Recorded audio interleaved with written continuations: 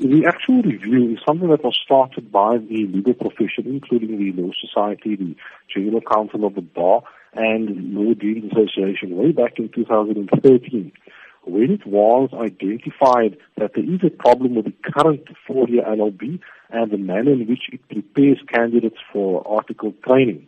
We had a summit in 2013, and this current review of the various tertiary institutions arises from that. At this stage of the review, the Commission on Higher Education is saying that it is not going to include the legal profession in that review in discussing the merits of the reports and the accreditation of the various institutions, and we're saying that is wrong.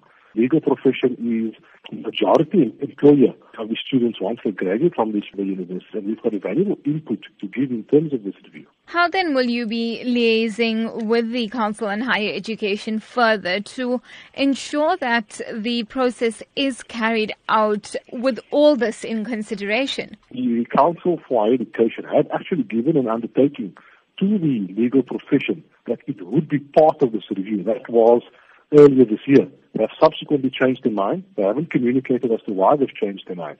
The Law Society has written a letter almost a month ago to the Council on Higher Education, subsequent to them making that decision, questioning that decision, and providing detailed reasons as to why the profession should be consulted. We haven't received any feedback on that letter yet. So we will obviously follow up on that. There's great concern about how this review is being carried out, especially from students who have already enrolled at these 4 institutions, and of course parents as well. How would you address their concerns? It's difficult for the Law Society to comment on this stage. What is now required of that institution to regain that accreditation? We are completely in the dark as to that process currently, so we can't make a comment in order to assist the students. This is one of the main reasons we're calling upon the Commission for Higher Education to consult with us, to explain exactly why these institutions had their accreditation taken away and what they need to do in order to regain that accreditation. It is important for all stakeholders within the legal professions to have an input.